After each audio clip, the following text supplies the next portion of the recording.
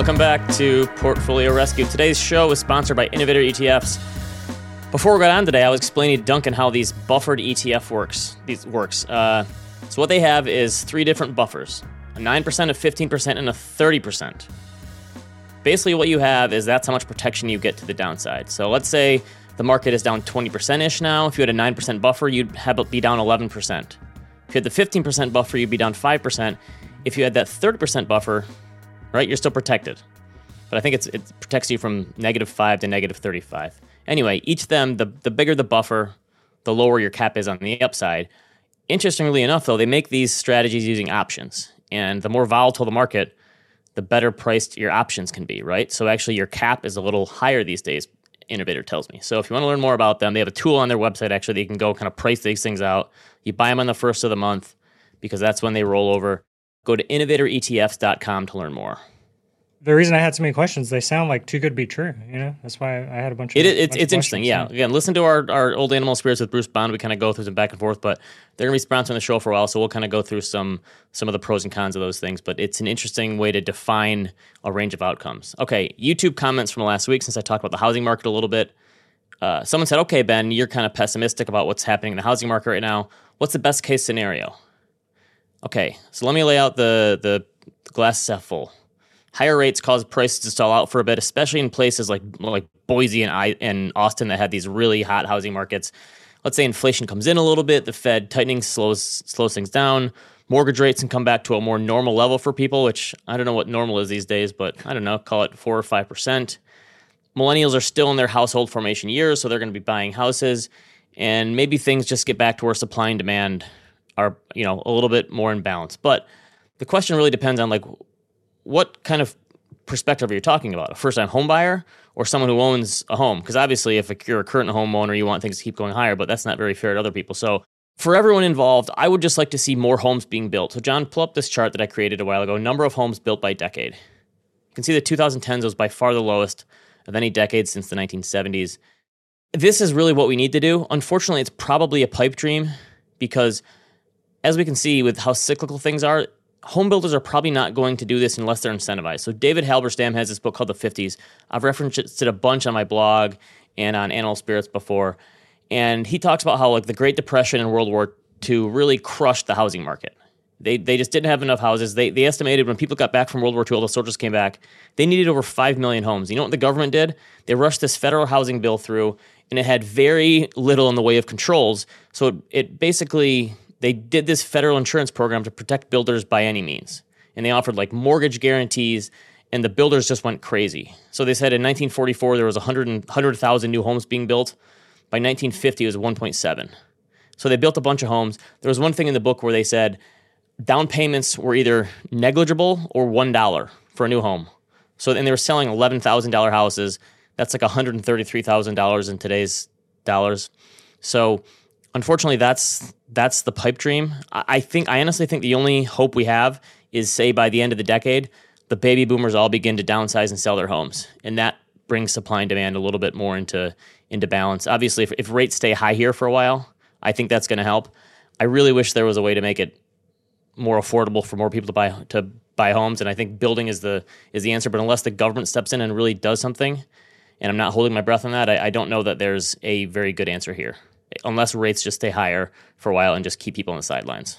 Yeah, I mean, you look at the calculators now of how much home you can afford, and yeah, it's gotten worse. Last year it already felt, or months ago it already felt pretty bad, but yeah, with mortgage rates going up, it's worse. Yeah, and I do think hopefully having rates be much higher will at least put a cap on those prices, and maybe especially in the busiest and hottest housing markets will bring them down a little bit. So we'll see. That's unfortunately my best case scenario. Still not very great, but that's where we are. All right, let's do the first one.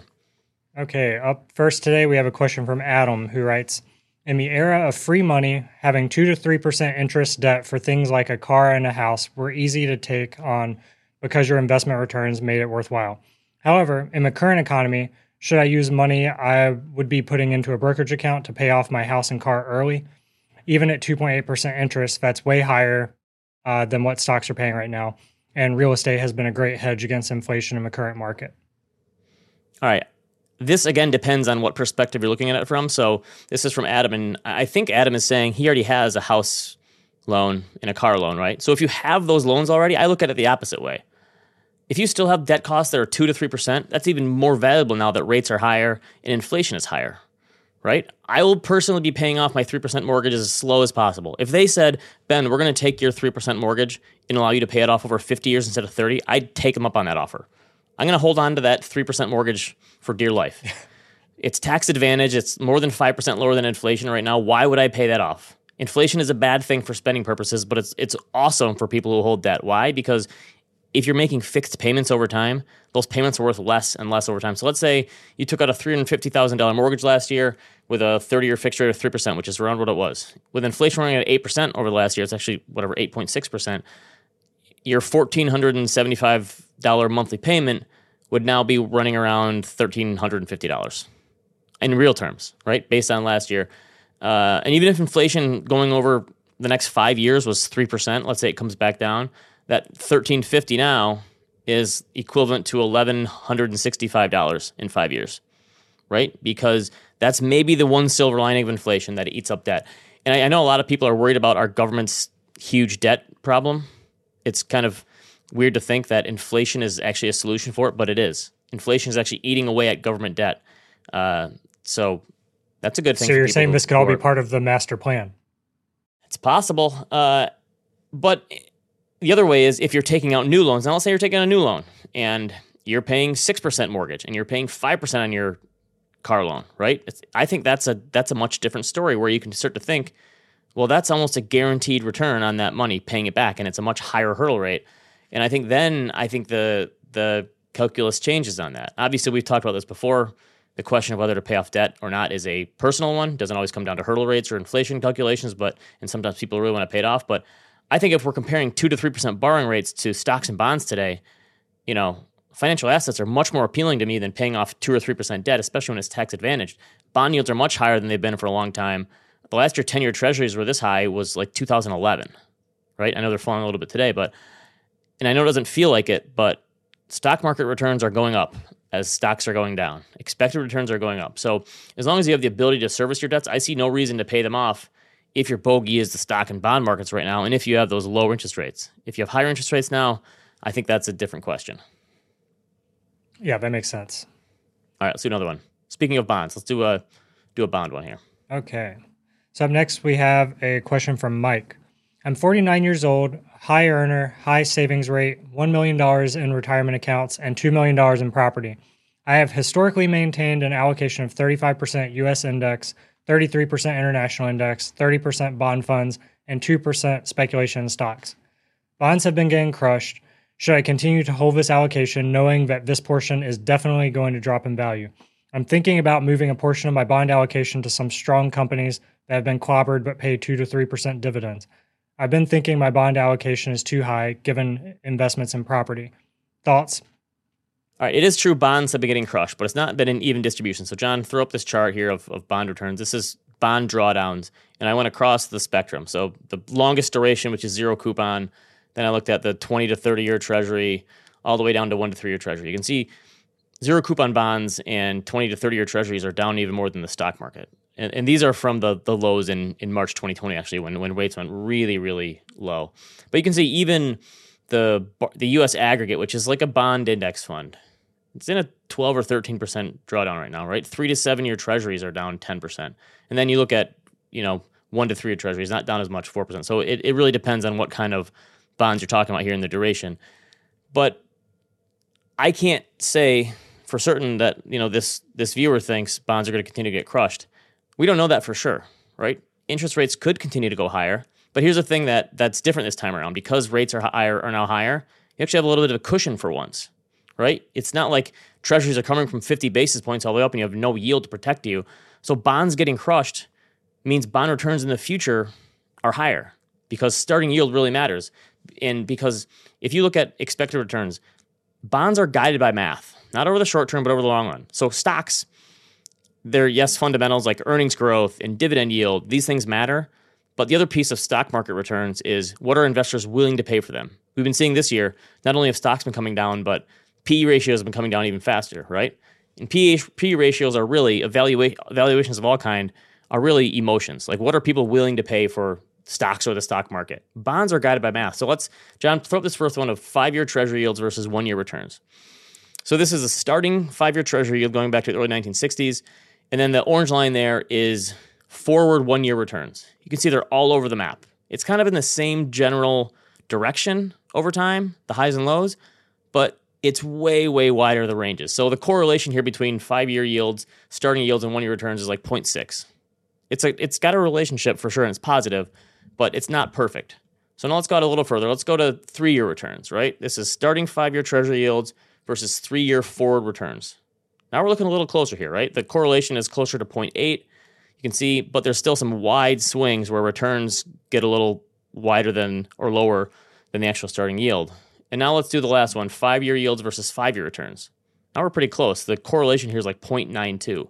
So this is a very strong relationship where your starting yield is going to determine your longer run returns in bonds. So if bond yields right now are 3%, I feel pretty good saying, 5 to 7 years, maybe 10 years if you're using intermediate term bonds, you're probably going to get roughly 3% returns, give or take, because obviously the interest rates move a little bit. That can change things. But no one knows what's going to happen with bonds in the short term. Interest rates can move and fluctuate, but over the long term, the starting yield is the thing that matters. That's why I was so worried about bonds in March of 2020, because rates were so low. So you can't exactly live off the interest right now, but it's much better than it has been. And so even if things get dicey for the next 6 to 12 months, if rates could go higher from here and inflation stays high, sure, bonds could continue to get hurt, but you're in a much better place than you were. Now, having said all that, this doesn't necessarily mean you have to invest in bonds. This viewer asked if they really need bonds because of real estate investments, right? Yeah, this high allocation to real estate.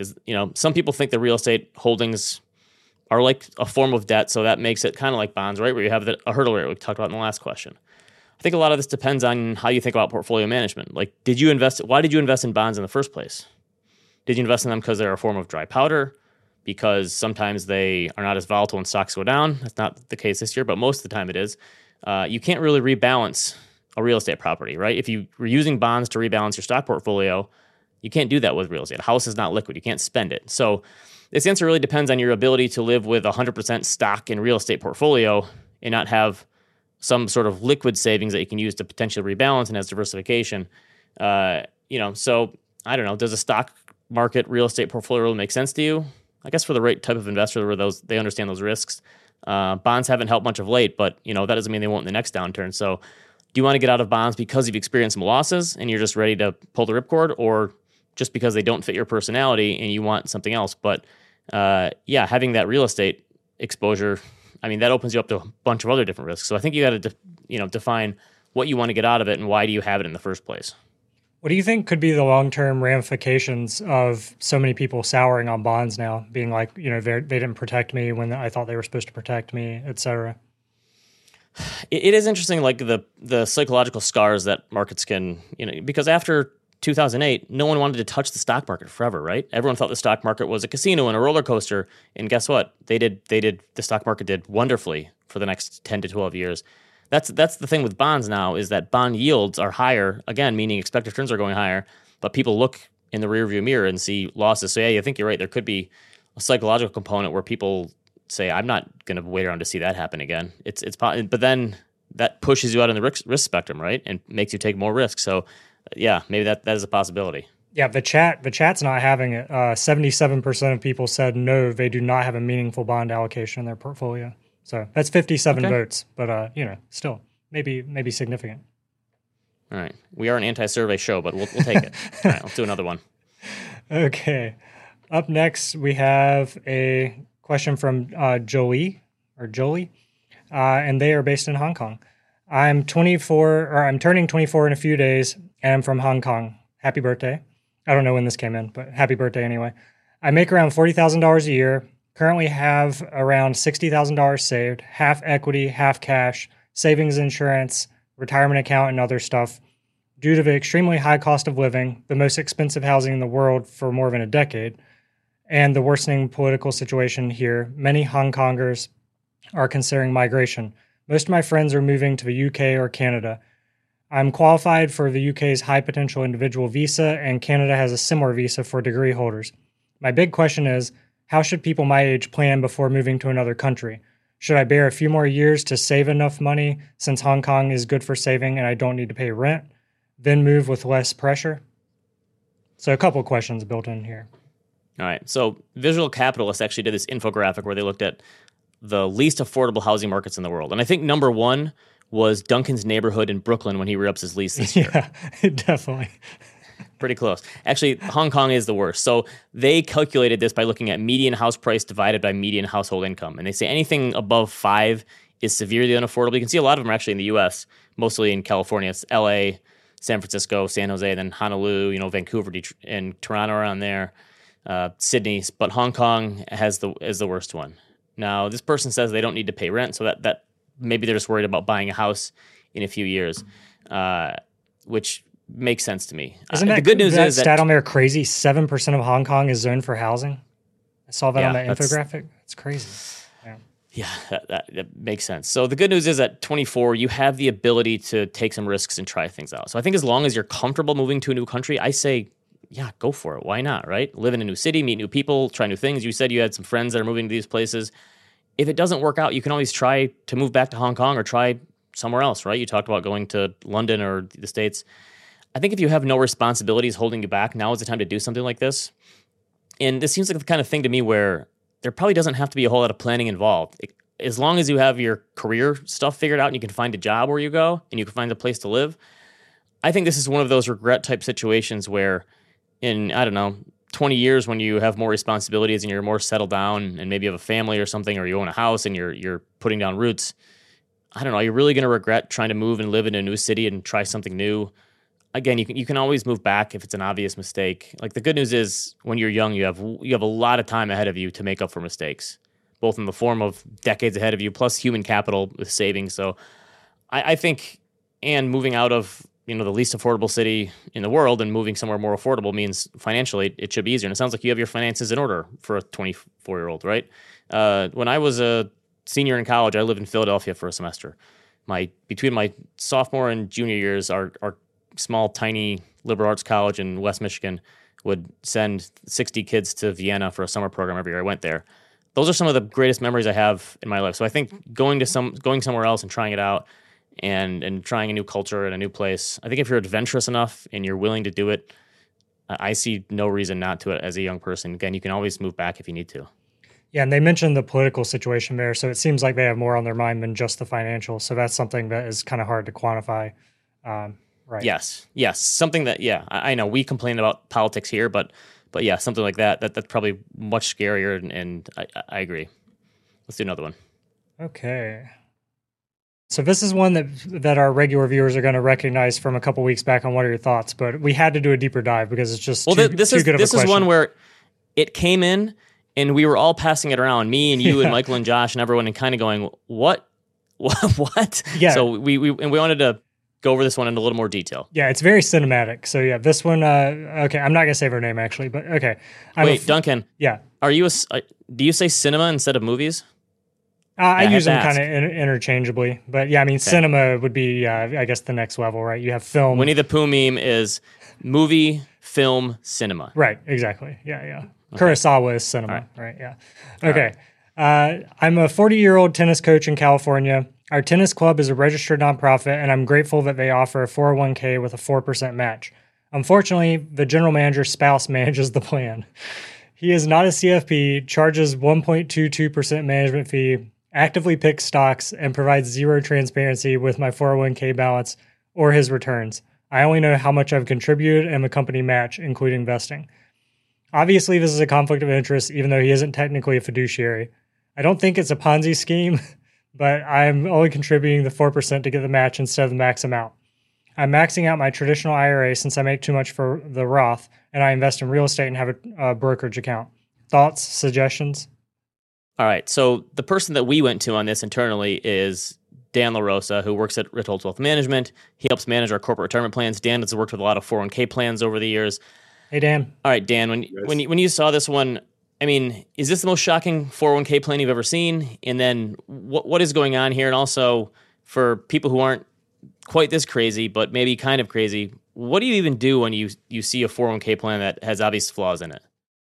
Yeah, this is a tough one. I was actually pretty furious when I first read this, and I think my response to Sean was like a 7,000 word email breaking it down. But I mean, go to management first off. I mean, talk to somebody. I know he said, it would be uncomfortable. The general manager's husband is managing the account.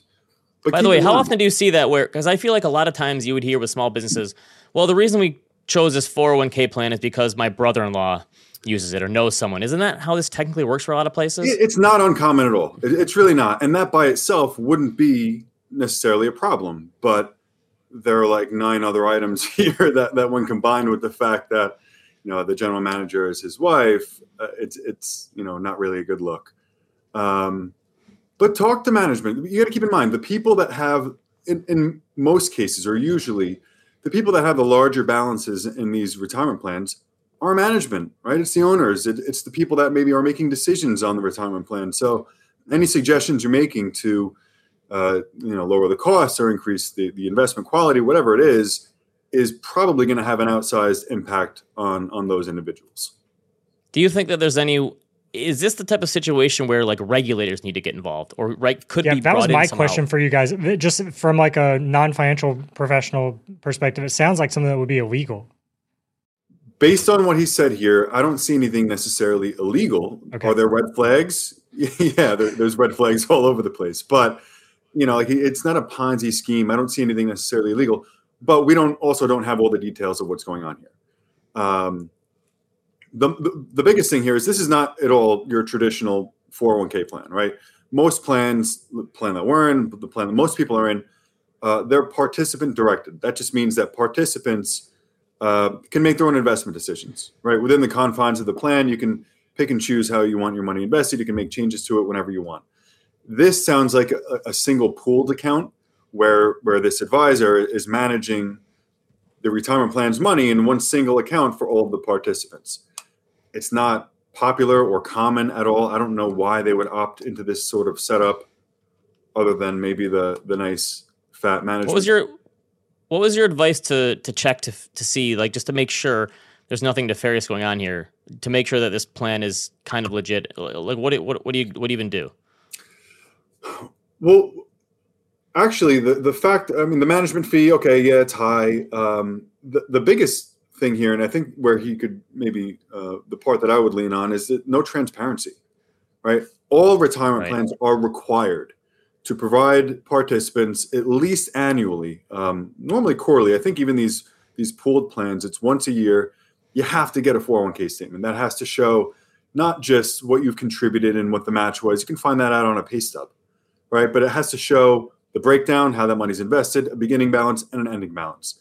So the fact that he's not getting that's the biggest red flag for me. Right. And he said it would be an uncomfortable conversation, and I appreciate that, but I think you still need to have it. And this is, where I would try and dig in. Even if he says something like, I'm working with an advisor and he or she, was asking or requesting about information on all of my outside accounts, how that money's invested. Well, you need to have that. So maybe the request for this information can kind of, come from a third party. Yeah. And unfortunately, sometimes in life you have to have uncomfortable conversations. And this is one of those times where it certainly makes sense. All right, Duncan, let's do one more. Okay. Yeah. Thanks for doing a deeper dive on that one. Oh, one follow-up on that. I just wanted to mention for the new whales in the audience, you mentioned that management fee, and they allude to the fact that it's really high. What's like a more like reasonable fee that you would expect to see on a plan like that? Anything north of 1% is usually in a 401k plan. It's usually going to be 0.5%, something like that would be reasonable. Again, we don't know any specs of the plan. We don't know how large it is, how many people there are. He's actively picking stocks, which is so it's significantly higher than you would expect to see. Sounds like it. Yep. I see. Okay. Last but not least, I have a HELOC with a variable interest rate of 6.5% and a balance of $39,000. I also have an unsecured line of credit with a balance of $9,500 and an interest rate of 14.2%. I was quite surprised that the interest rate jumped so high. I pay both monthly, but these payments are only covering the interest. I'm considering taking a loan for my 401k plan to pay down the highest interest debt and make it more manageable. What are your thoughts? Also, you might remind people what a HELOC even is. Yeah, home equity line of credit, and that's using your house as security for that debt. And obviously, as mortgage rates rise, those rates can rise a little too. I'm guessing the unsecured line of credit is something similar to a credit card. Would make sense to me. I don't know exactly what it is, but Dan, this is essentially a personal balance sheet move where you use the 401k balance to pay it off. I'm trying to think if there's better ways to do this, but why don't you kind of compare and contrast taking the 401k loan to some kind of other debt consolidation? Like what are the pros and cons of the 401k loan to get yourself out of debt elsewhere? Yeah, so basics on a 401k loan. Generally, you can borrow up to $50,000. The loan has to be repaid normally within 5 years under most circumstances. You do pay interest on this, but it goes back into your 401k account. The interest rate is prime plus 1, sometimes prime plus 2%. So prime right now is 4%. That's the one that that one's never really made sense to me. Why do you pay interest to yourself on these? Like, what's the point of that? Basically, I think the idea is, okay, taking money out of your 401k is a horrible idea. You shouldn't be doing it for obvious reasons, right? That's where the magic happens in any 401k retirement account with compounding. And when you take a loan out, that goes directly against it. You're taking money out of the market and slowly paying it back. So if they have interest repayments going back into your 401k account, that helps make up for it a little bit, right? I think that just kind of lessens the blow of taking the money that out. makes sense. So again, loan repayments and interest, again, are going back into your 401k account. So generally speaking, I'm really anti 401k loan. I field more of these types of questions than you would think. Actually, just a couple of hours ago, I spoke to someone, somewhat similar situation, doing a home renovation and want to know about his 401k loan. Again, you're taking money out of the market. You're kind of defeating the purpose of the 401k. And then couple that with the fact, that we're in the midst of a 20+% drawdown, you're really selling low here, and then you're slowly reinvesting over time. You're missing out potentially. I don't know what markets are going to do, but missing out potentially on a lot of tax-deferred growth. So that's a good point. With stocks being down so much that you're taking this loan at a really inopportune time. I think so. You're saying in terms of like different places to do debt, 401k loan should probably be one of your last options. That's what I usually say. Yeah, that should be emergency only. Also, it makes sense to me. Something people don't often think of, your 401k loan, your 401k is an employer-sponsored plan, right? So the biggest risk with the 401k is what happens if you leave your job, right? If you leave voluntarily or you get fired, whatever the case. If I take out a $10,000 loan today and I leave next week, I'm on the hook. So normally you have 90 days to pay back that loan. If you don't, the loan defaults. It's deemed a distribution, which means you pay tax on the outstanding balance. You also pay a 10% early withdrawal penalty if you're not age 59 and a half. So there is that job security risk as well that you want to take into consideration. Yeah, which is really good consideration right now. If the Fed's trying to slow things down and throws us into a recession, unemployment rate increases. That's another good point. I do think, especially, I would start with the unsecured loan, that 14.2%. I mean, talk about a hurdle rate. I mean, there's a couple things you do. Some sort of debt consolidation. I would talk to one of those places, but also trying to negotiate it. Say, I can't pay more than the interest rate on this. I'm going to eventually have to default on this or something. A lot of these places will actually negotiate with you. They would rather get something rather than nothing, especially for such a, the HELOC is a different story, but I would start with that 14.2%, that 9,500, and I would talk to them and see if they're willing to negotiate because they might not make it out there with anything. So that makes sense. I do like the idea of having that hierarchy of loans and having the 401k be that last line of defense because you're right. There's a lot of factors right now that go into it that stocks are down, and maybe the economy slows and some people lose their jobs. That's a double whammy if that happened to you. So you're saying play hardball. I totally agree. Yeah, but honestly, if you call financial institutions, a lot of people hate negotiating. Listen, Duncan, I was on the phone with AT&T this morning. My every 12 months, my teaser rate goes away and my cable bill goes up. And what do I do every 12 months? Hey, AT&T, I'm gonna leave. Give me the retention department. No, sir. We'll give you $50 off and bring you right back down to where you were. People hate negotiating in this country. You have to. Like, and I think especially with financial, like if you accidentally miss let's say you're wonderful with your bank and your credit cards and all that stuff, you pay stuff on time. Let's say you accidentally missed a payment and you didn't have it automatically for some reason, and they charge you a late fee. Call them up. Tell them, listen, I've been a great customer with you for 7 years. Can you take that off for me? 9 times out of 10, they will do that. I do that every time. Or what if you are an investor in AT&T? Can you pull that card? Can you be like, as a shareholder? There you go. Just saying. So yes, negotiating is, and it's not something I'm very great at, but you have to try it. Remember, if you have any questions on credit cards, travel hacks, airline rewards, all that stuff, shoot us a question. Next week we're having Chris Hutchins on, who is a travel hack connoisseur. If you're listening to this in podcast form, go leave us a review, even if you're not, do it. If you're watching this on YouTube and you're not a subscriber, Duncan wants you to click that subscriber button. Do it for him, not for me. We need you to click that subscriber button. If you want some Compound merch, we're at idon'tshop.com. Keep those questions and comments coming. Remember, asktheCompoundShow@gmail.com. Want to thank Dan LaRosa for joining us today and helping us sort through a messy 401k, and we will see everyone next week. Thanks, everyone. This podcast is for informational purposes only. It is brought to you by Ritholtz Wealth Management. Clients of Ritholtz Wealth Management may maintain positions in the securities mentioned on this podcast. If you're new to investing, check out liftoffinvest.com to get started with us today.